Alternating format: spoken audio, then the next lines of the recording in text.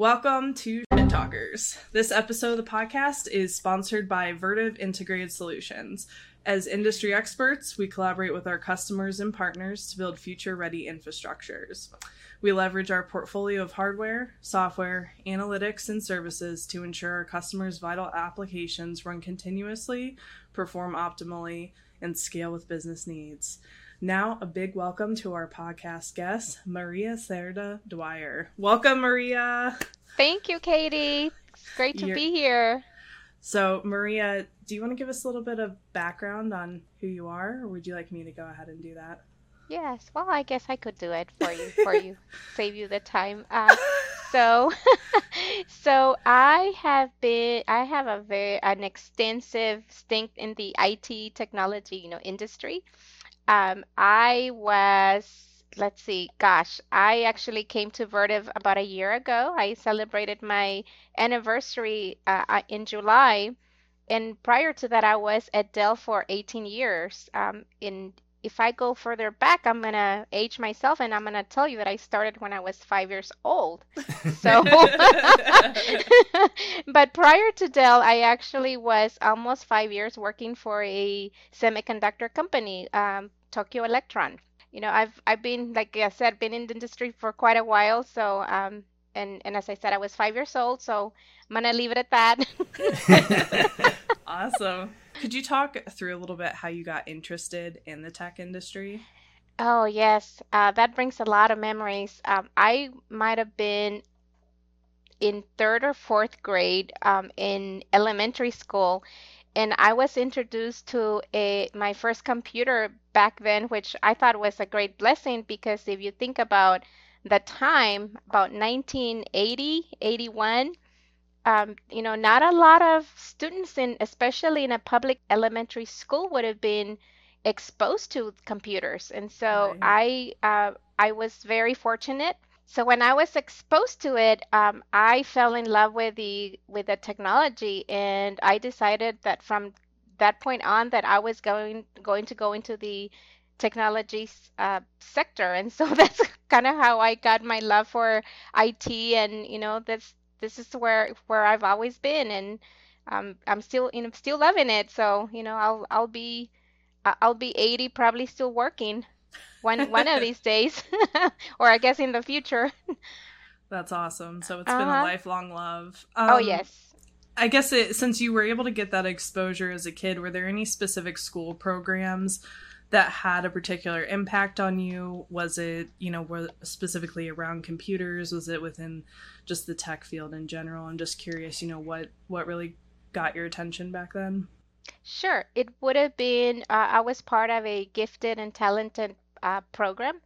And so I think there were about 5 students in the entire elementary school that were part of this program. And so it was computer math actually that we were working on I believe it's a Commodore 64. I don't know if you guys remember those systems. Oh, yes. But it's like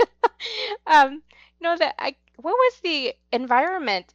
It was not DOS. It was before DOS. Anyway, it was it was computer math actually. We would go and do contests, and we would do competitions, and so it was on that computer that that my love started for computers, I guess. And so but yeah, it was a gifted and talented program that they had at my elementary school in South Texas. Of all places, right? Because when you think of South Texas, there's a high minority population of immigrant children, and actually I was one of the immigrant children, and as I said, was very, very fortunate to be part of that program.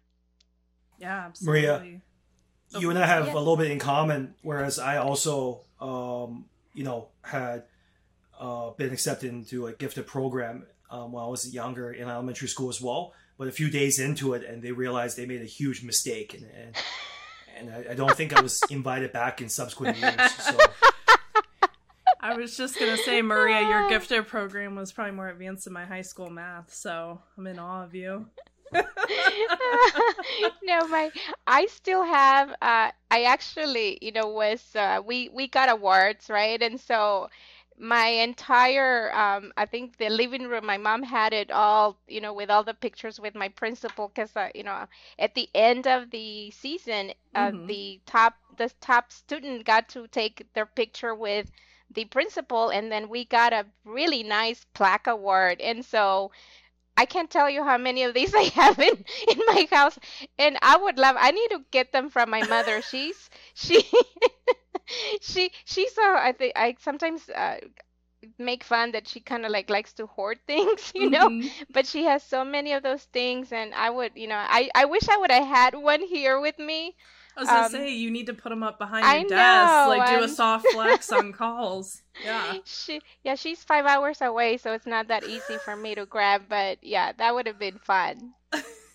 I'll make you a deal, Maria. You get your plaque, and then I'll put on my childhood award, which is the most improved award.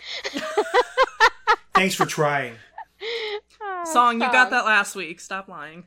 Oh. Uh-huh. He likes to hear from us how good he is. I know. That's why he's like. Awesome. Well, then I guess we'll kind of move forward on some of, because I'm still interested, especially in the education piece, but about maybe some of your post-high school classes. So, I'm interested, what was your experience in some of those more technical courses in college, especially when it comes to computer science and those different areas? And did you feel like there was ever a sense that you needed to perform differently than some of your peers in those classes? Absolutely. It's and it's still to this day, right? The technology, the math and the sciences, they've always been male dominated, and so I really had to prove that I belong. And so I remember our classroom us were probably, I don't know, there'd be like 15, 20 men to one female. And unfortunately, I think it's, just females are still probably not as interested in technology as the men are. And I also feel that we're also not risk takers as much as the men. I think that has something to do with it. But yes, absolutely. I felt as a minority in the classroom, I really had to prove myself.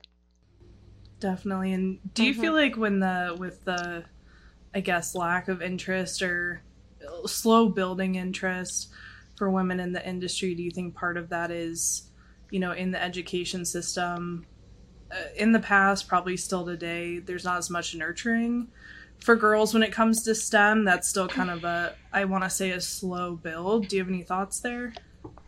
Yeah, my experience with STEM has been very positive. I actually mentored some of the STEM students at the Southwest State, and I apologize if I butcher that name, but it used to be Southwestern University when I was there. So yeah, so at Texas State, I believe is what Southwest is now called. I mentor students there, and so my experience has been very positive. I think, there's about the last meeting I had with them, we had about, I want to say 15 students. The majority were women, and there were 3 males in the room. So I was really happy to see that, and so I think as we talk about diversity and inclusion and, just wanting to be more, I think diversity actually also leads better results. So I think as more and more of that conversation takes place, I think women are starting to feel more comfortable in those sectors. And I really think it has to probably do with just maybe lack of confidence. As I mentioned, I mean, I was always surrounded, with my classes by males, and so I got comfortable being around men, but I don't think that maybe was the case for so many females. And also, I think I mentioned to you before, Katie, I'm actually the oldest of 11, and so I already have a tendency to be very bossy. And so I think to me that's just for, second nature of my personality. It's just I don't I was bullied as a child, especially being an immigrant child, coming in. I about 7.5 when I first came to the States. And so I had to like start, learn English. And I was submersed into it. There wasn't anything like English as a second language, or Mm-hmm. it was just submersion, right? And so I was reading second grade English in 6 months of being in the States. And so Wow. I mean, I had to. It's always been part of my DNA. It's just like you're never done proving yourself, I feel. You kind of Yeah. have to continue to show that you can drive for results, and but you have to be also comfortable in your own skin, be authentic. If there's any challenges, I've mentored, like, as you know, I've mentored many professionals as well as students, and I think it's just really, um, you know, I think it starts with us just making a change. It has to start with us as well. We can't just talk about how unfair it is if we are not gonna step up and do something about it. And we also have to start including men into the conversation, because we may have a tendency to just talk as women, and then we're not inviting the men to kind of be part of that conversation and part of that shift and change. You mentioned through multiple, I guess, different areas there how, you need to build up that grit and confidence. A lot of that comes from just being immersed, obviously, in whatever environment you're in. Yep. But from the expectations and I guess challenges you felt like you experienced with peers in school, did you also feel that in your career within tech? I mean, because if anything, you're obviously immersed with a lot of different people in tech. So I'm just curious if you felt that as well. I sure did. But like I said, I think I was very I've been very fortunate in I think when you feel stuck, or when I felt stuck, because we're talking, you're asking me about how I did it, right? I asked for help when I didn't know how to approach something, Mm-hmm. and I surrounded myself by mentors that would help, be that guide for me, in kind of help me clear the path, because I think it's important to ask for help, especially when we feel like there's no way to move ahead, Mm-hmm. or be successful. I will tell you, I'm way better at giving advice and taking my own advice sometimes. Fair enough. but but and I would often tell my team, it's like, do as I say, not as I do. But because I'm the type of person that I like to figure things out on my own, and sometimes that's also not the best way to do it. You do have to ask for Yeah. help and raise your hand when you need it. But yes, I think just surrounding yourself with the right mentor, and it has to be the right mentor, right? Because mentorship is not about going and asking somebody to go have a cup of coffee with you. It's about having an agenda of what are some of the things and some of the challenges that we may be facing, and how do we can work through those challenges, and then, having a follow up and a checkup as to, hey, how are you doing in those, things that we discussed, what was the result? What was the outcome? Is there anything else that, that we can work on to help better prepare you for XYZ? So I think it's important, that we ask for help. But I was surrounded by very good mentors and to this day I still have some great mentors. So Maria, thanks for sharing your perspective, and you're obviously a great proponent of mentors and the importance of asking for help, right? And you were joking in saying that you're better at giving advice than listening to advice. So, as a mentor, could you tell us about how you got started in being a mentor yourself? and getting on that streak? Yes. So I started when I was a student. I, I always was very successful in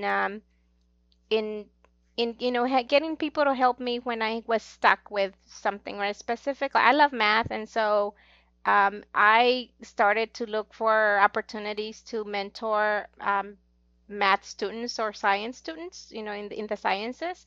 So I actually got started as I would have been, I don't know, gosh, very young when I was helping students, get up to speed with their math and their sciences. And I also did English, but English is not, as a second language, I don't, so I have to still look at verify spell check. So I am not very good at spelling, but I also help some English students in elementary schools. And then here locally, when I started my job at Dell, very specifically at Dell, that's kind of when I really got into the mentoring programs and, started reaching out to schools, elementary schools. And I actually was one of the core mentors for one of the high schools here that is a Catholic high school, and it's San Juan Diego, and their logo is the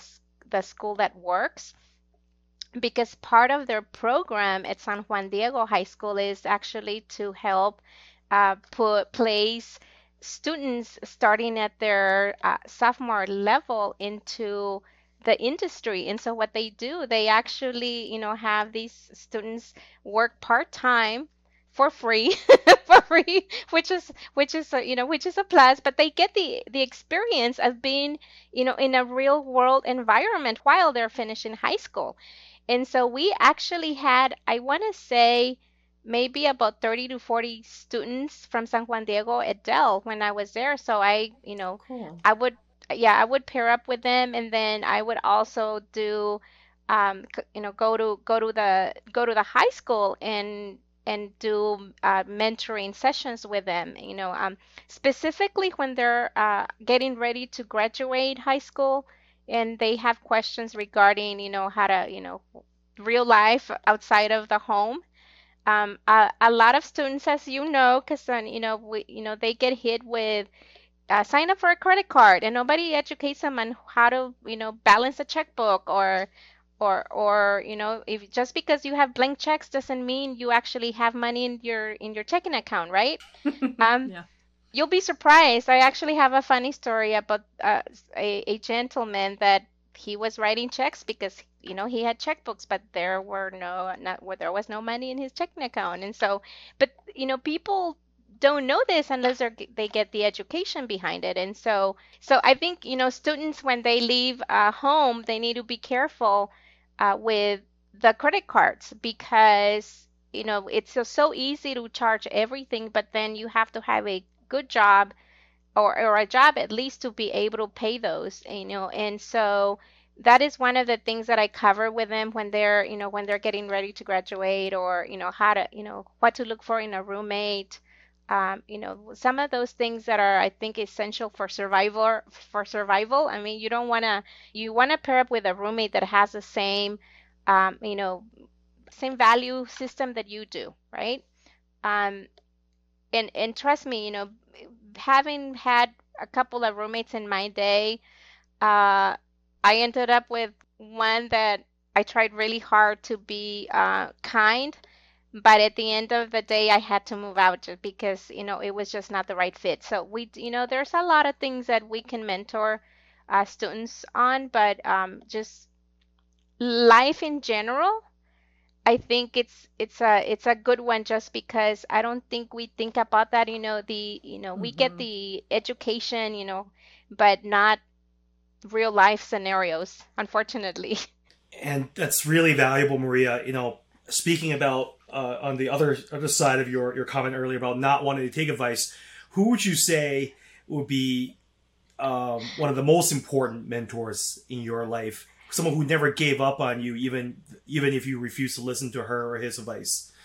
Well, actually, I what I said, Sang, was that I'm not as good as taking my own advice. Not that I wasn't good at listening or taking advice. Gotcha. That's a very important distinction. Thanks for clarifying. Very big distinction.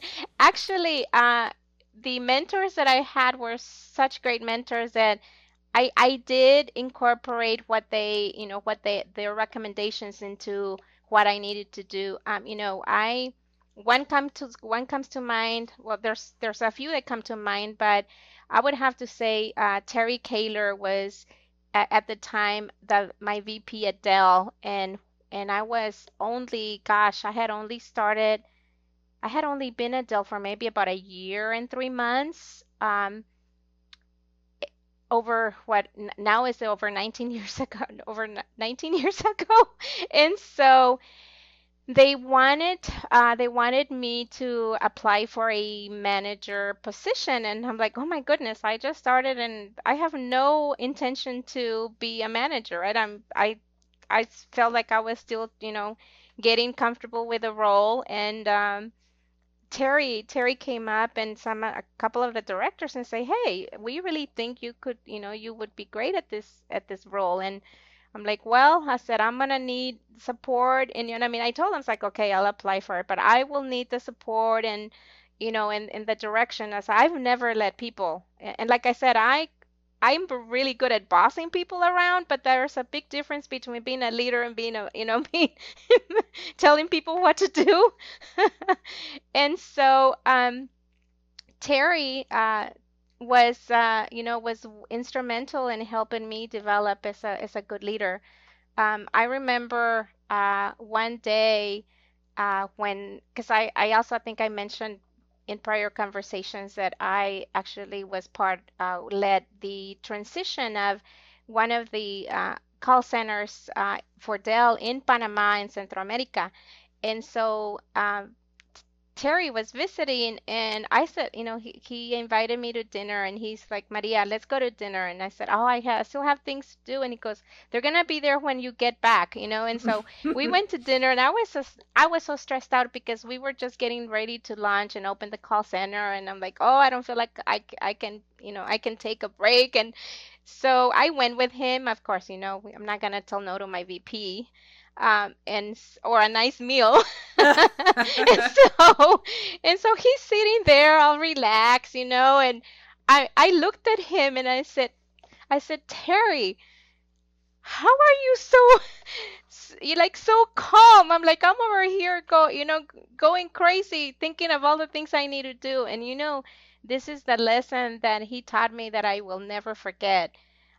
Which today I carry with me, and I apply it, Song. You'll be surprised because that's one of the things that has carried with me since. I mean, this would have been, gosh, I mean, I don't know, in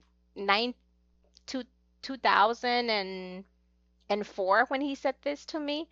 But he said, Maria, so one of the things that you will learn is never to worry about the things you can't control. And that has stuck with me like a seal, for so long. And to this day, I repeat that to myself when I start getting antsy or stressed out about something. I'm like, I cannot control. I can't do anything about the things I can't control, right? So I can't worry about it. All I can do is look at what I can control and do something about it. But worrying is not going to make a difference. But Terry was instrumental in my development, especially in leading teams. And of course there's other mentors that I had throughout my career that have been instrumental in my development and in my career. That's really good feedback and is widely applicable. I'll stop complaining about them wrapping up Star Trek: The Next Generation after 20 years, 30 years as well. So that's good advice for everybody. Yes. So, Maria, would you say it's difficult for women to find mentors in tech, given your experience? And regardless, what kind of advice would you give to women in the industry looking for mentors? Yeah, Song, I don't think it's difficult. I think we just need to ask, right? And it goes back to asking for a mentor. I asked I think what happens is that sometimes maybe we don't know to ask. And so that's kind of when, the message that I really would like to give is, there's always going to be people willing to mentor, men and women. I've had both, and I mentioned Terry. He was a male, and he was a great mentor for me. But I also had great female mentors, and so I think it's just asking, for that help. Again, raising your hand and asking for the help, and then there's particular areas where I needed mentors. So I actually had a mentor for on the finance side because I also was responsible for OpEx. And so I armed myself with somebody that I knew in finance and, that could mentor me in, really learning how to, managing a budget, what's CapEx, OpEx and all, all these other definitions and how they play together. So, I think it's really just asking. And the best way to do that is to ask your current leader is, who do you think, I need development or I need additional, learn additional acumen in this particular subject or area. Who do you recommend that I can meet up with and, and get connected with? And a lot of times, if you ask them to do a warm introduction, they will do it, So, and that was one of the things I always recommended. When I mentor people, I'd be like, you know what? Um, I would identify, okay, what are the areas that this person or individual needs help on, and then I would say, you know what? I know this person over here in this department that would be great at helping, and I'm sure they'd love to partner up and be your mentor. And I said, what? And I would say, why don't I do this? I'll make a warm introduction, and then I'll let them know kind of what you're looking for, and then I'll leave it up to you to follow up, right? So. Um, but that's kind of, the way that it works. But I don't think there's a lack of mentors. I think there's always so many women and men willing to step up to help other individuals be successful in their careers. So, Maria, I think it's really interesting hearing you talk about, just your various experience of how mentorship is more of a holistic experience rather than linear. I think a lot of people think as mentorship is specifically for your job function or education, like you mentioned, but it's kind of all areas of life, and obviously you can have multiple mentors. But I'm really interested in learning a little bit more about the committee you chaired at Dell. It sounds like you guys went through a various mentor office hours. Yes. And I'm curious, what was the effect for the employees there with that feature? Yes. So, as the last 2 years I was at Dell, I was, one of my many hats there was setting up mentoring program for the reps. And so, what we did is we actually part of this mentoring program, once we set it up, we send invites to the leaders and say, hey, which of you can spend some time with us, or even volunteer to be a mentor, so we could pair, a rep, individuals up to those mentors where it made sense, right? And so we set up office hours. I believe we had office hours at about a monthly basis, and so we would sit, we have an area that we call the clubhouse where we were on our floor. And so we all go, it's like, we have it, and we have, of course, would send an invite reminding folks where we were. But then right before we'd be out there, we'd be like, hey, we're going to be, mentoring hours. We're going to be here. And any question goes, right? Like they could come up and ask any question, or even if they just wanted to chat to us about something that was going on. That's what we were there for, making them feel comfortable, making them feel like we valued their voice.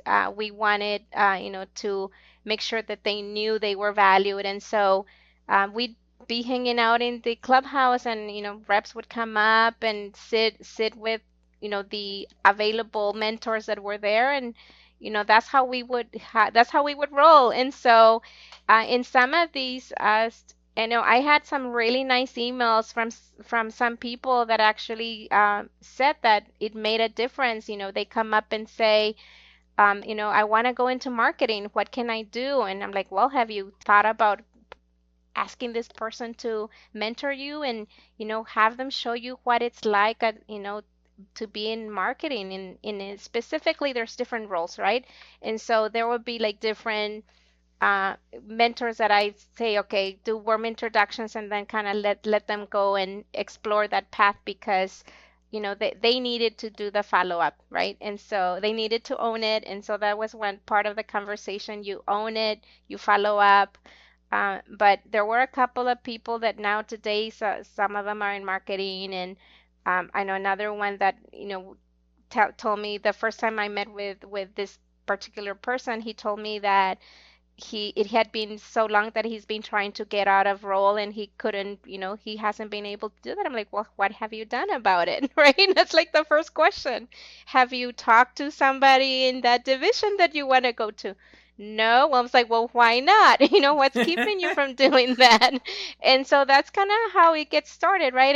And like I said, a lot of times they just don't know that they can just go do that. And so it does require a little bit of a push, for them to do that. But yes, I loved it. We also had some of the leaders actually present, interviewing skills. So we set up, different workshops where we would have interviewing skills, you know, working on your resume, just things like that that would really help people get prepared and ready for an interview or just going to a one-on-one. We had a template where we had everybody fill out before they had a one-on-one.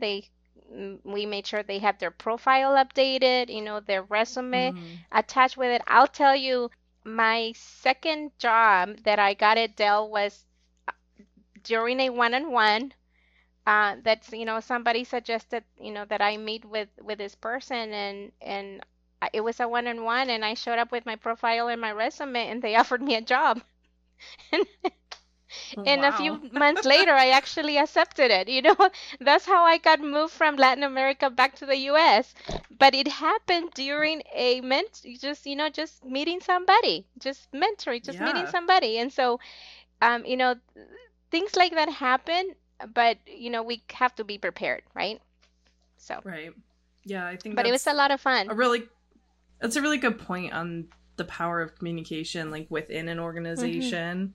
Because I think sometimes a lot of departments are siloed, so to speak, and I feel like the more we all talk to each other, the better it is for everyone. So well, we actually had career fairs also, and we tried to integrate everybody, other areas, other organizations. So we had finance, we had accounting, we had tech. I mean, we had everybody just kind of like in the area, in the clubhouse. We set up tables, and so the employees come in and meet different people. I mean, we even had some of our VPs help with those what we call career fairs, but it was a lot of fun. I sure miss those days. COVID pandemic does not allow us to do that anymore. But that was a lot of fun. Maria, earlier earlier in the conversation, you were talking about when you started schooling, and then also years later when you started your career. Both times we can piece it together were really kind of exciting times for IT and technology, right? Working with Commodore 64s or in school, right, was a good time when, flash memory was sort of developed not too long ago, right? It was such an interesting time. And then later on, when you first started, you mentioned that Tokyo Electrons, probably around the time after the first LCD screens were being produced, right? Really exciting time. And Moore's Law about computing speed was still alive and well then, right? Nowadays, maybe not so, but back then it was such an exciting time. So, could you tell us a bit more about your first job in the industry with Tokyo Electron and sort of how you got into it? Yes. Thank you. Yeah, so I got into it. So prior to Tokyo Electron, I was a programmer analyst at one of the I think it was the Texas Workers' Compensation Commission in Austin. And so my leader there went to Tokyo Electron, and when he heard that they were looking for somebody to go do, programming and program being be an analyst there, they he thought of me, and I tend to be loyal to a fault. So, because I'm very loyal. The company takes good care of me. I'm just gonna be so loyal. And so he knew that I wasn't gonna leave on my own. So he actually called and said, "Hey, would you be interested in doing this role? And there's opportunity to travel to Japan." And I was like, "What?" And so I said, "Yeah, I'll put in my resume and see what happens." I had no hope of getting the job, right? And I got it. And actually, Song, this brings back so many memories because one, I got to travel to Japan. I think I was in Japan almost like on a monthly basis, and I would stay 2 to 3 weeks at a time, depending what we were doing. If we were doing software development, most of our testing got done in Japan. So I had to travel.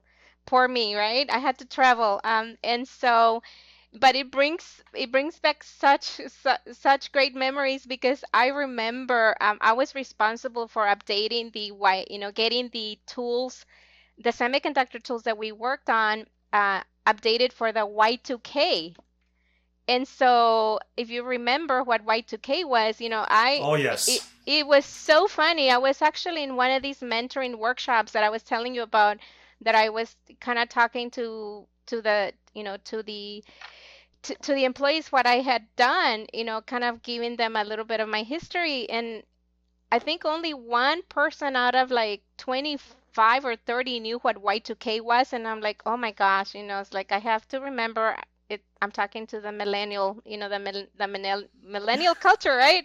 And so, and so, no, but like they didn't know what Y2K was. And so, needless to say, what I told them is like, listen, people, the reason the Earth is still here is because of me. I saved Earth by updating those systems. That's right. They had those Y2K proof stickers Yes. because of you. No, but it was just on the tools that Tokyo Electron had, right? So it was mainly diffusion and etch tools. So the diffusion is, the where we bake the wafer when it's becoming a microchip. So before you etch it, you bake it, and so then it goes to the etch tool where it actually etches the chip itself. But Graham, can we insert a picture later during the editing process? Because I'm sure some of our audience members might be imagining Lego wafers. I'm talking about. Yeah, and thank you. And if you are listening, then please continue imagining Lego wafers, Lego waffles, and we'll go from there. Well, and these are made out of like glass. I mean, they can do it a wafer because they probably don't know what I'm talking about. I'm over here making send hand signals like if everybody knew that. And so one of the things that changed Song while I was there was we went from like the 12 milliliter to the 13. And so that was one of the changes that happened is, that we could actually, edge in a bigger wafer. And so it allowed us to have more chips in the wafer itself. So, but I mean, so many things have changed. And, when, as the industry has evolved, I think the one thing that has remained consistent is just the interest, just keeps growing, right?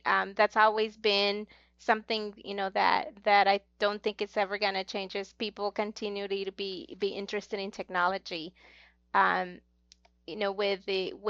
remember, I don't think we had email when I was, actually, I think the internet was